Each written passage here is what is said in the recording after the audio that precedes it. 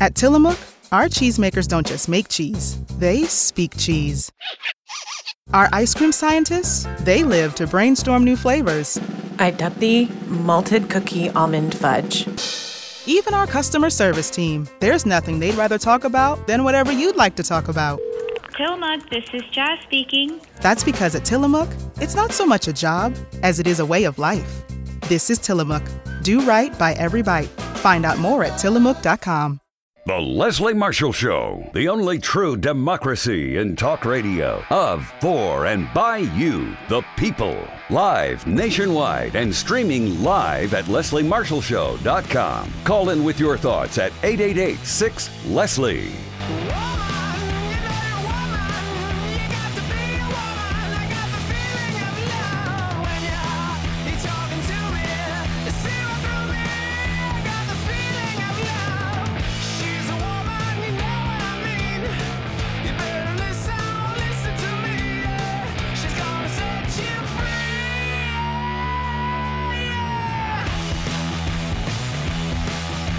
Here to set you free on this Tuesday. Hello, welcome and welcome back. I'm Leslie Marshall.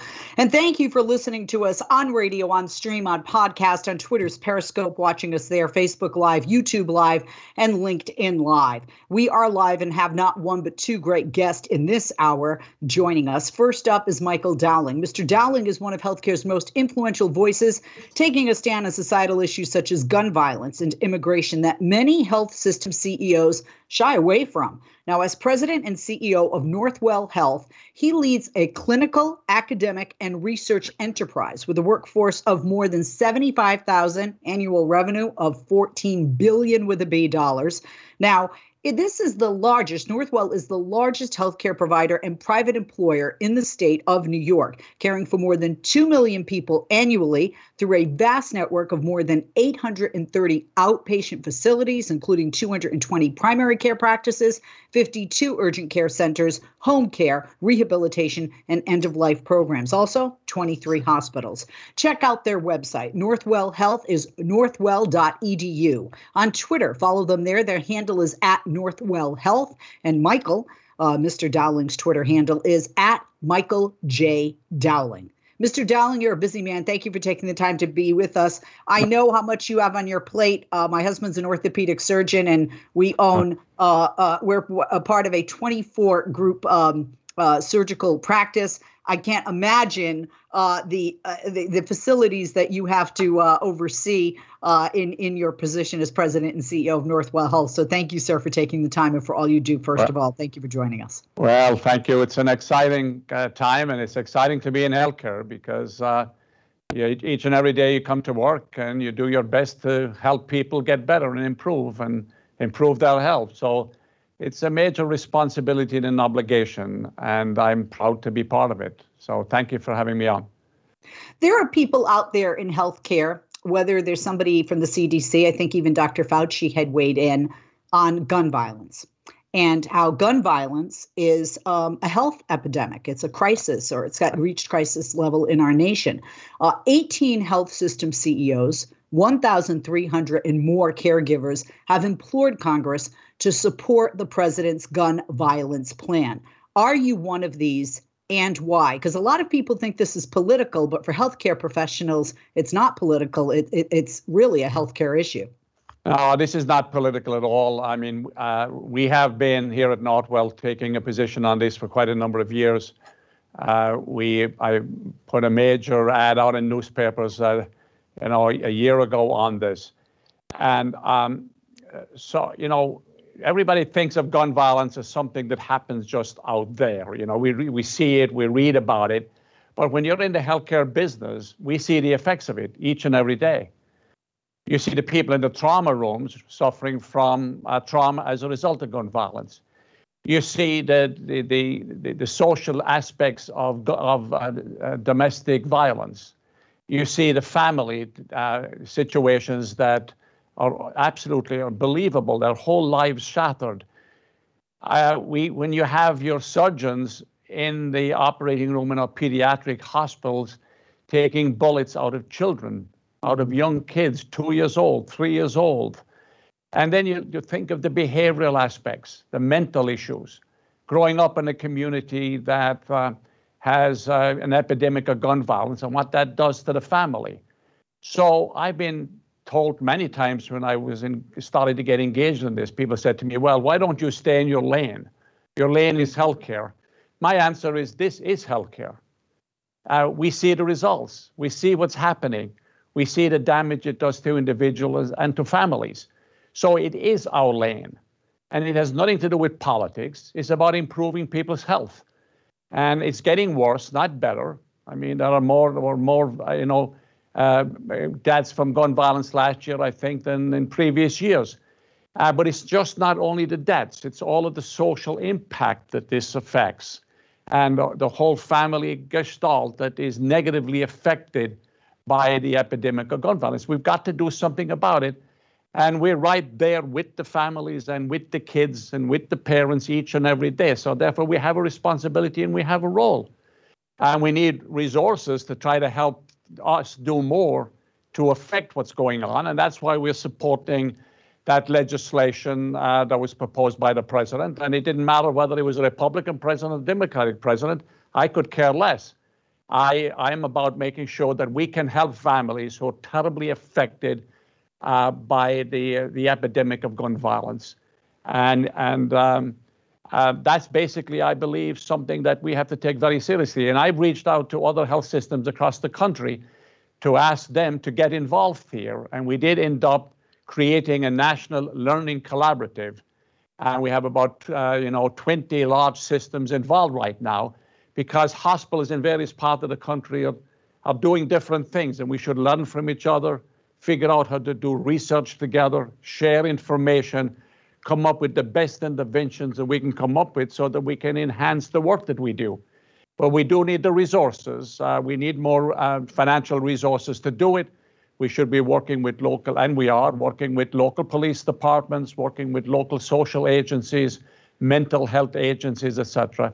There's no one magic bullet to this, but it is something we have to take a major responsibility for in healthcare. And if you are in healthcare, and I will say this, if you're in healthcare and you don't think this is a health issue, then I have questions about what you see your role as.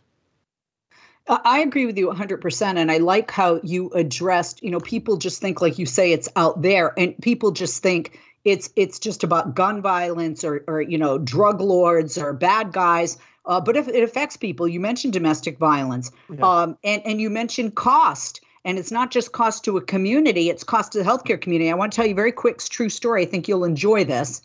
When I was first married, my husband was in residency, and one of the hospitals he rotated through was Highland Hospital in Oakland, California, which is a level 1 trauma center. And he went in as an orthopedic surgeon in rotation, and there's a guy laying there who had been shot. And my husband said, "Who shot you?" And he said, "Him," pointing to the guy across the room. So my husband said they operated on both of them. 2 weeks later, who do you think is in the ER? Both of them. They shot each other again. And my husband, not political at all, as a physician, was so frustrated because it took time and resources away from other people coming in through the ER or people who needed to be in the OR, whether it was an orthopedic injury or, another injury. So this is a big problem. You talk about resources, and the president's plan is to invest $5 billion in hospital and community-based gun violence intervention programs, right. So that people understand. Talk to us a bit more about the cost, literally, the financial cost to healthcare facilities with the increase in gun violence, because we have deaths and injuries from shootings spiking right across the country, nationwide. Yeah, it's pretty extraordinary because, when you have somebody come into our operating rooms, our trauma centers, I mean, these are expensive endeavors. But the cost goes beyond just the dollars and cents that you have to pay to treat those individuals that are directly affected by the gunshot itself or by the wound itself. But the cost of the behavioral health cost of dealing with the mental anguish that these kids suffer with, of the families, and the other social services that are needed by these people, the interventions. This is a major drag on the healthcare system, and it's unnecessary. The problem is that this is preventable. We don't have to be in this situation if we take proactive action. And this is all about promoting gun safety. It's about education. It's about referring people to those services that help them. And in the case you just mentioned, evidence has demonstrated if you talk to people and you have the resources to spend time dealing with somebody who has been injured, you can reduce the possibility that they may get injured again by providing them with mentoring and with counseling and what actions to take with regard to guns at home. How do you have guns, keep guns safely, etc. And, all this is not about the Second Amendment, because people come to me and they say, you're against ownership of guns. I'm not dealing with the Second Amendment here. I'm dealing with gun safety and all the prevention efforts that are needed, because, in all studies, the bulk of gun owners support programs to prevent unnecessary gun violence and promote safety. So, the cost is enormous. I don't think you can put a complete dollar number on it, but it is huge. And it diverts our attention from, as you said, from dealing with all of the other things that we've got to deal with. Absolutely. We're going to take a quick break. Mr. Dowling, we'll be right back with you. Michael Dowling, one of healthcare's most influential voices, taking a stand on social issues. We're talking about gun violence. We have more to say. There are many health system CEOs who may shy away from this, but now we are seeing more and more 18 health system CEOs, 1,300 caregivers implore Congress, please support the Biden gun violence plan. Please help us to have hospitals and community groups gain $5 billion to keep our patients and our communities safe. I'm Leslie Marshall. Quick break. We'll be back right after this.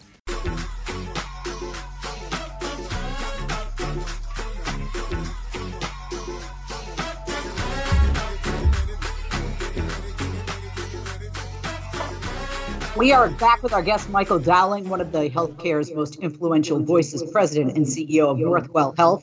As I mentioned, the website for Northwell Health is northwell.edu. The Twitter, I'm hearing that. The website for Northwell Health. Tech person turn off that feed again. The website for Northwell Health is northwell.edu. On Twitter, their handle is @Northwell Health, and Michael's Twitter is @Michael J. Dowling.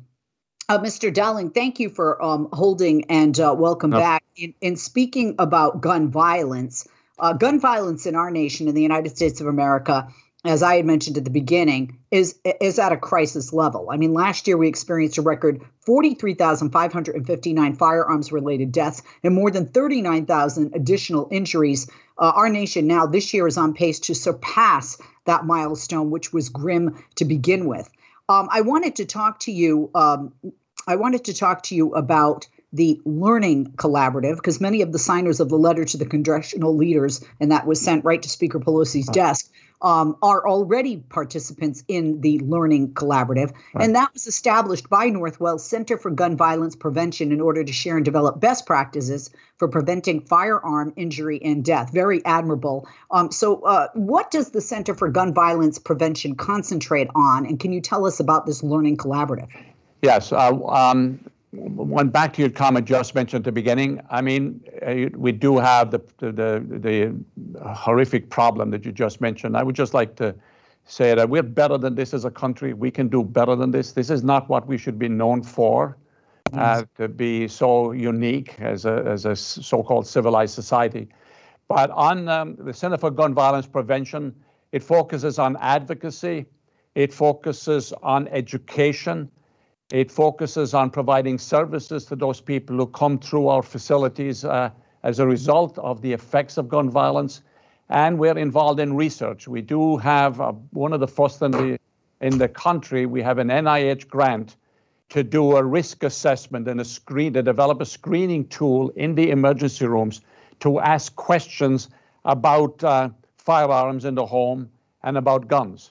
About family history with guns, etc., all in an attempt to try to figure out how best over time do we ask these questions, what ways should we, what kind of intervention should we be making to better affect what we do, and we have a multi-year grant from the NIH to do this. Now, the Learning Collaborative, I reached out to other hospitals across the country, and we've actually held a number of major forums, national forums on this over the last couple of years. And about 20 of the large health systems joined up.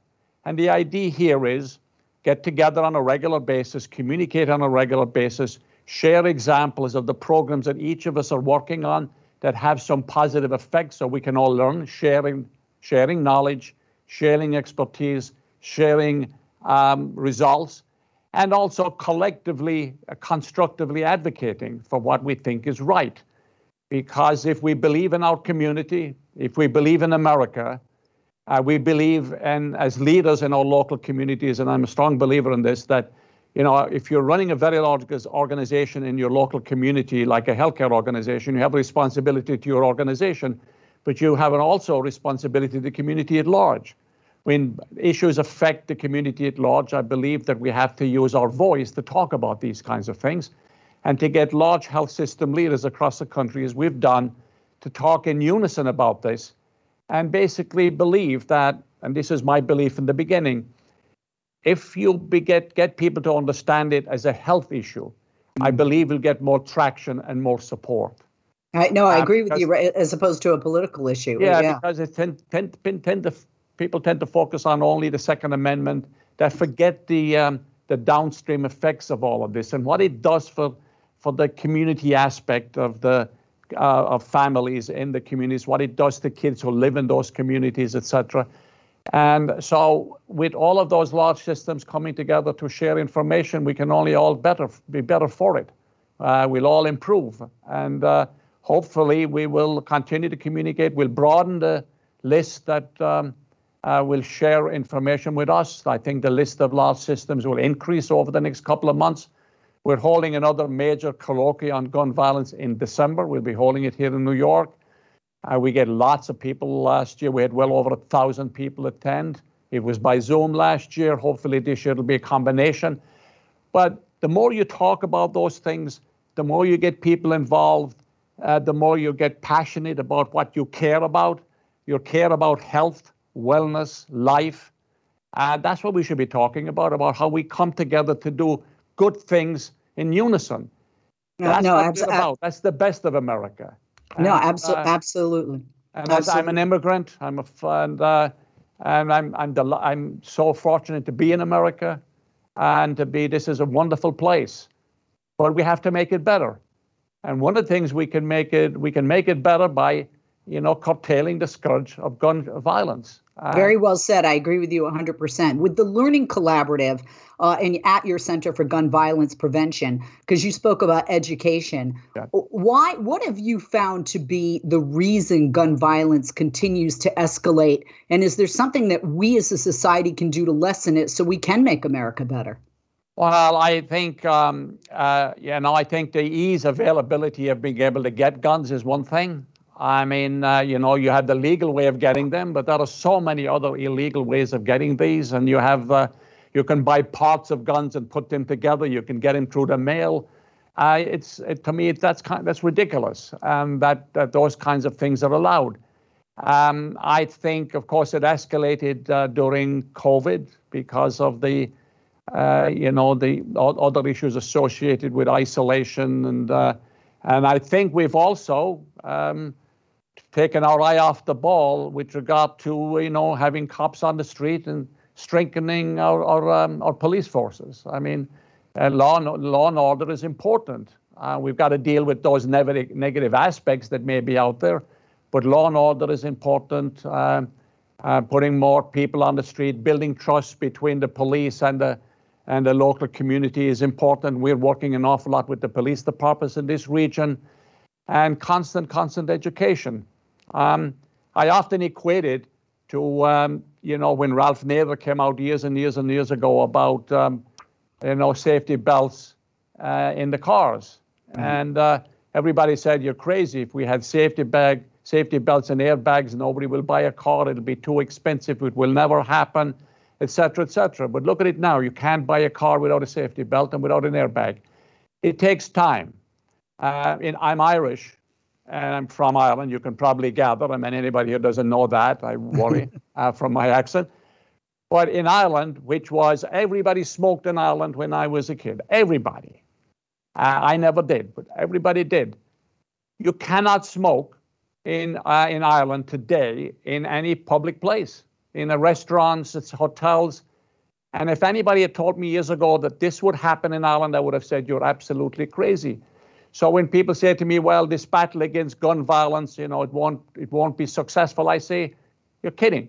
Persistence, resilience, tenacity, keeping the discussion going, informing people more and more, it will improve. We have to believe it will improve. Absolutely. It can't go the other way because absolutely.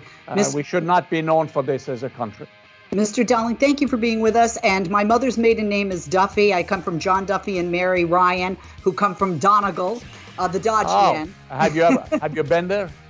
I actually haven't been to Donegal because when I went to Ireland, they told me that I was from Galway mistakenly.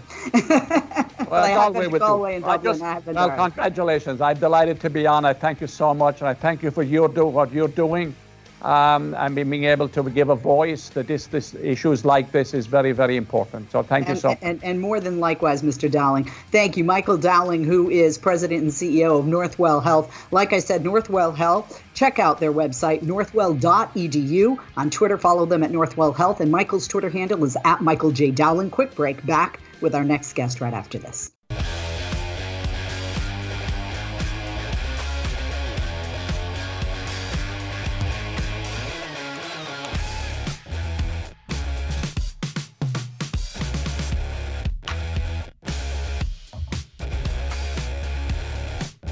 We are back. I am Leslie Marshall. Welcome back. Lost my water bottle cap there. Here I am.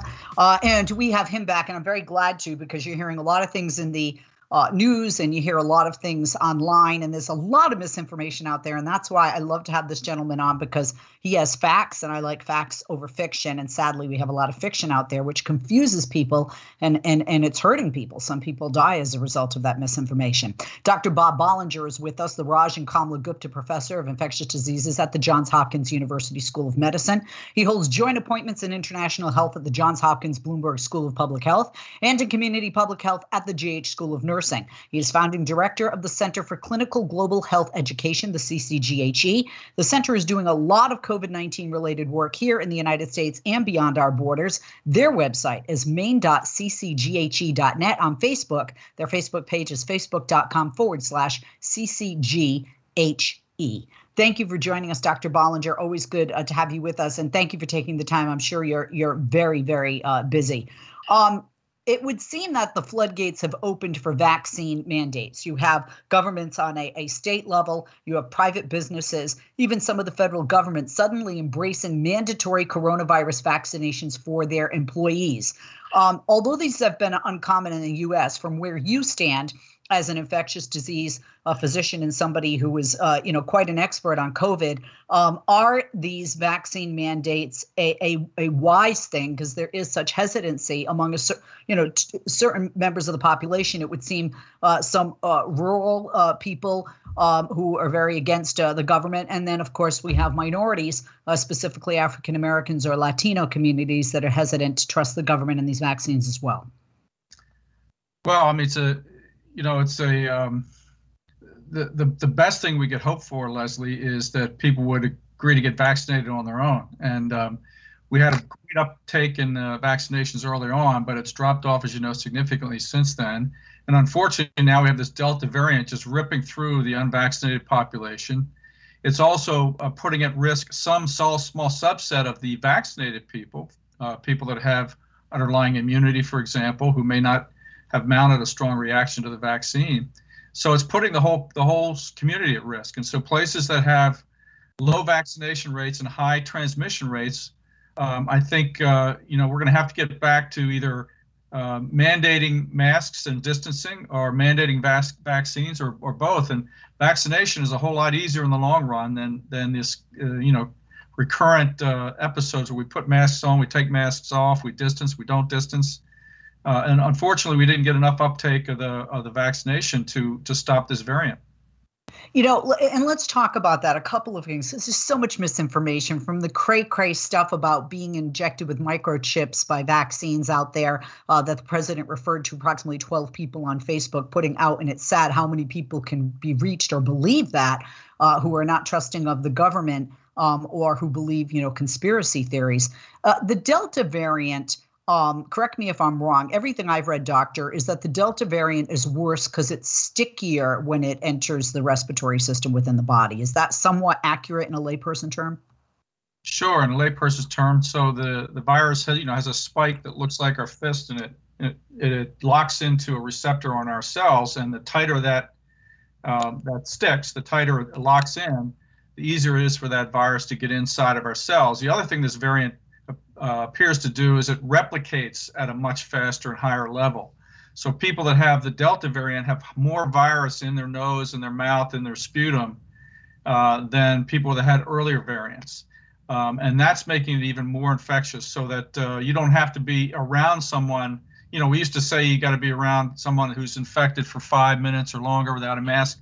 It looks like, this is so much more transmissible that you don't have to be around very long. If you're unvaccinated, you could easily get infected. And we're seeing this happen over and over again.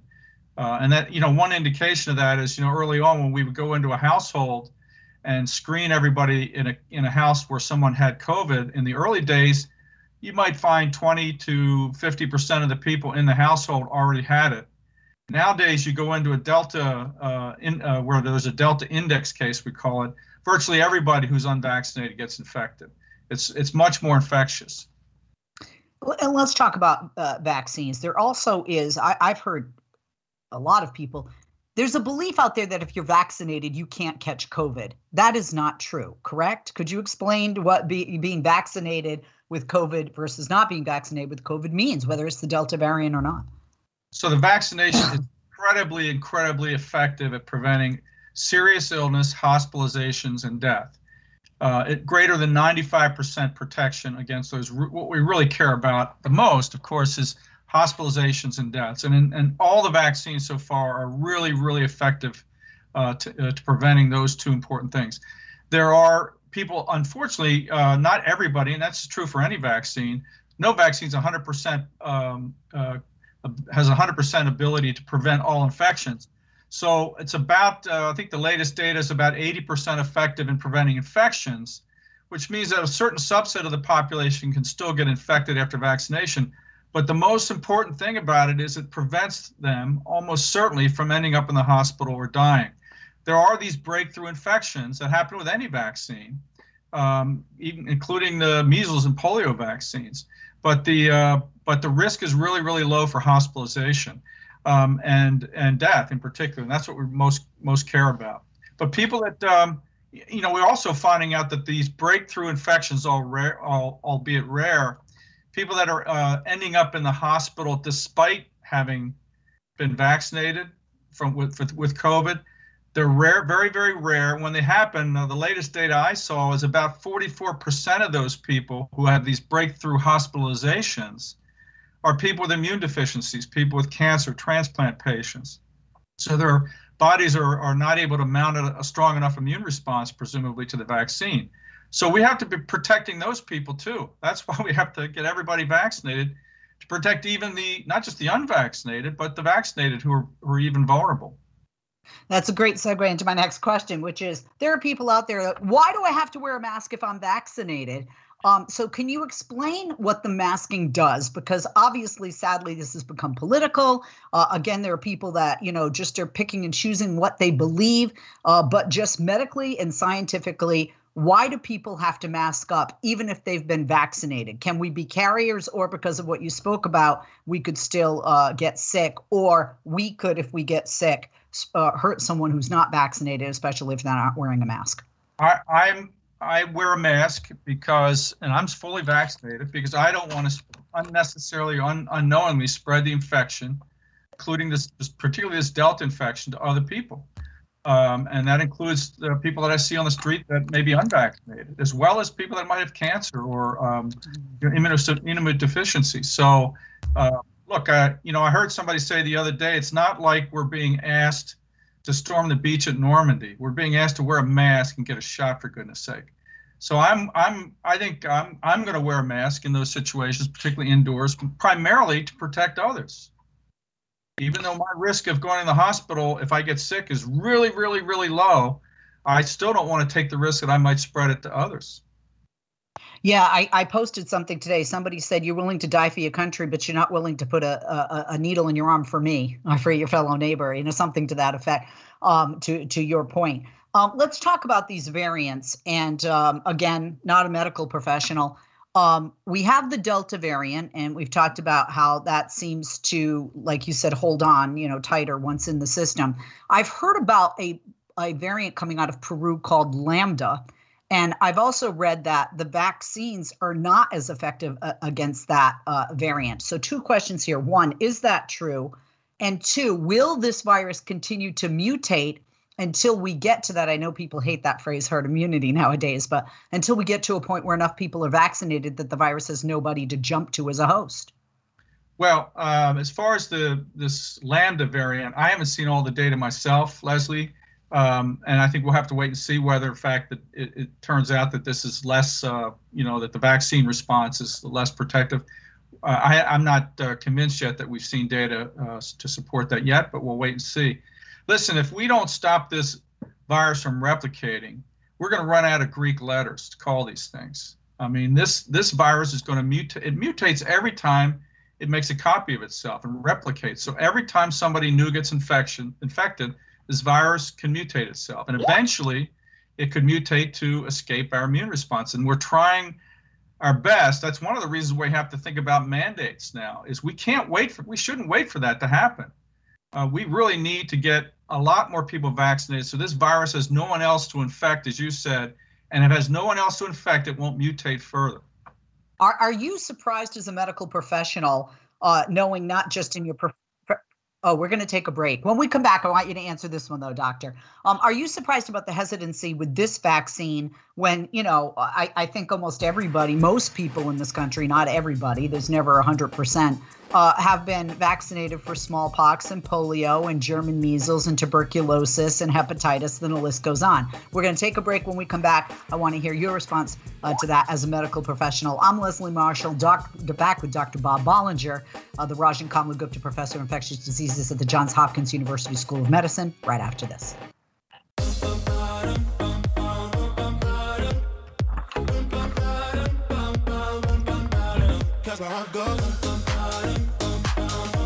We are back. Happy Tuesday and welcome back. I'm Leslie Marshall. Our guest is Dr. Bob Bollinger, Rajan Kamlagupta Professor of Infectious Diseases at the Johns Hopkins University School of Medicine, holding joint appointments in international health at the Johns Hopkins Bloomberg School of Public Health and in community public health at the JH School of Nursing. He's also founding director of the CCGHE, the Center for Clinical Global Health Education. Please check out their website, main.ccghe.net. On Facebook, their page is facebook.com/CCGHE. Dr. Bollinger, thank you for holding. Welcome back. I asked you before the break, as a healthcare provider, as a physician, an infectious disease physician, are you surprised about the vaccine hesitancy, knowing the amount of vaccines most of us have had given to us since childhood in the United States? So no, Leslie, I'm not surprised at all. I think it's perfectly reasonable for people to question, this, because you're absolutely right. We've all had vaccines. Most of us have had vaccines since childhood. The difference now, of course, is that we set a world record. We developed a vaccine from literally within 11 months. Now, what people need to understand is that the reason we were able to do that, number one, is because we governments, including the United States, invested billions of dollars in accelerating. We're not skipping steps of safety. We went through all the steps that we typically do to develop a vaccine: the preclinical, the phase 1, phase 2, phase 3 safety studies. The phase 3 studies were 30 to 45,000 people, just like they would in any other vaccine trial development. But we had to accelerate it because we were having so many people dying. It was amount of money that we put into this that helped accelerate, not skipping steps, but to accelerate and facilitate the process so we could get there quickly. The second thing is that this epidemic was happening so fast, so many people were getting infected. When we started the trials, we got the answer that the vaccine was working pretty quickly because so many people who didn't get the vaccine, who got placebo, got infected. In other situations, we would do these steps very sequentially over 10 or 20 years, and the investments would take time because pharmaceutical companies and governments were not incentivized. It's not an epidemic or pandemic situation. They would just take their time and invest over many, many years. This time we didn't have that luxury. We had to save lives fast. The other thing is that for example, the mRNA technology has been around for 10 years. It's not new. We didn't need it. We had other vaccines. We had this new technology people have been working on for 10 years, but there wasn't a big pressure to develop products for it because until this pandemic, and thank goodness we did. Thank goodness we've been working on this for 10 years. So I want people to understand all the same steps to evaluate safety were done. In fact, we've now got over 300 million people in the United States who've gotten, at least 300 million injections. Almost 4 billion people in the world have gotten an injection of one of these vaccines. We have a tremendous amount of safety and efficacy data on these vaccines, and they're extremely safe and very, very effective. And so people should be reassured by that. But I don't blame people for being cautious about it and concerned because it was fast and was an unprecedented, situation. There are some, and not being political here, but sadly this has become somewhat political, this whole vaccine versus non-vaccine. There are some states, Florida, Texas, Tennessee are just three off the top of my head. They are Republican-led, but that aside, when states preemptively prohibit vaccine requirements, at least in some settings, how difficult is that for those in the healthcare profession, for healthcare workers in those states? Well, I'm not entirely clear about your question, Leslie. You're talking about preventing access to COVID vaccines or other vaccines? They're prohibiting vaccine requirements, like they're against a mandate, for example, in their state. Well, listen, I think it's heartbreaking for me to see that that people who shouldn't be dying are dying of this infection. This is a preventable disease with infection. Prevented hospitalization and death prevented with vaccination. And it's heartbreaking to see so many unvaccinated people continue to die. When there are restrictions on the ability to provide not only access but mandate vaccines, what that does is disproportionately affect those communities at greatest risk for death and hospitalization from COVID. And who are those communities? They're Black and brown communities in the United States. They're first responders. There are essential workers. People that are the highest risk are the ones that are going to suffer the most from restrictions on mandates because people who aren't in those categories have greater access to the vaccine. They don't care about the mandates. They're not the ones that are suffering at the same rate as these other communities. So we've really got to find ways to get vaccination to everyone, but particularly communities at greatest risk for hospitalization and death. And I think restricting mandates actually exacerbates that discrepancy, that lack of access, I think. It disproportionately affects those communities. How do you think we get more shots in arms for people that are hesitant? Well, I think,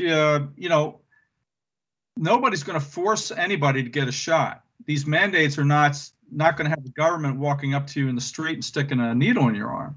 The mandates are designed to allow businesses and schools to open safely, to allow companies to open safely, to allow people to gather safely. It's really designed so if you don't want to get a vaccine, fine, but you're not. But why should you put others at risk? Why should you put people who are willing to get vaccinated at risk? And so I think that mandates are certainly going to be increasingly important if people aren't going to voluntarily address this. But on the other hand, I think we still need to provide additional education. We need to do a better job in explaining why the vaccines work, explaining and dealing with all the misinformation that's out there about this, telling the truth, providing people the facts, not judging people so much, but giving them information. With one of my neighbors is an ER doc, and somebody asked him, how long do you think we're going to be wearing masks? And he said, last year, he said, I think, well into, if not throughout 2022. What would you say? What's your answer to that, me asking you today? I know you don't have a crystal ball. Well, I think it depends on the variants. I mean, if we don't get, if the Lambda variant or the next version doesn't escape the the vaccine, then I think, it's early part of 2022, if everybody gets vaccinated, we could be in a very different place. But if we don't turn the corner in the next, I'd say 3 to 6 months, particularly we've got to find ways to get children safely vaccinated because they're disproportionately getting hammered right now, particularly in the southern states. So we've got to protect our kids as well. And if we're not able to do that, we could be seeing masking and distancing requirements for a long time. With new variants being introduced and the requirement for boosters and trying to chase this situation, this could be a really a longer term challenge. Will COVID be a part of our lives forever? I say that because some people are like, the flu is. Many of us get a flu shot every year. As the flu mutates, or grows a resistance to our vaccines, they come up with new vaccines. Is that the future? Is COVID yet another shot in the arm that you foresee us having going forward?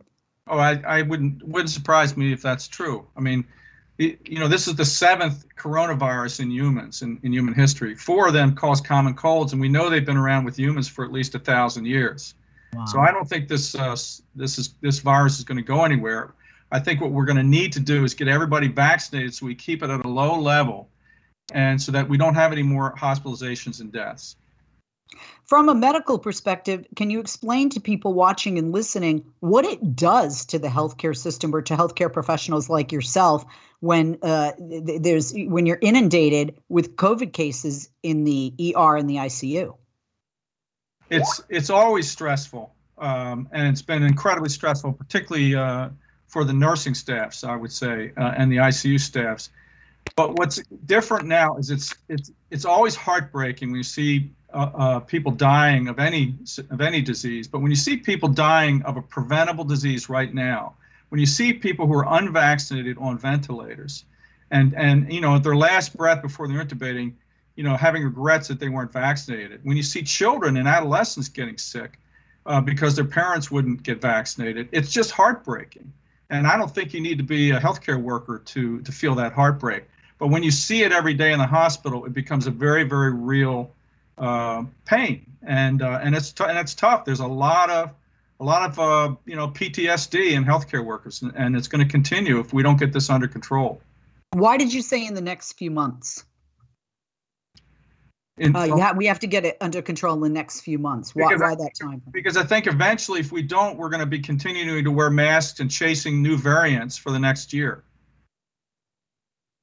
I'm going to give you we have 30 seconds, so I'm not going to give you anything. I'm going to give you the rest of the day off. No, I know you never have a day off, Doctor. Doctor, thank you for taking the time to be with us. I trust you implicitly. Sadly, I have people in my family who refuse to get vaccinated, and I've talked till I'm blue in the face.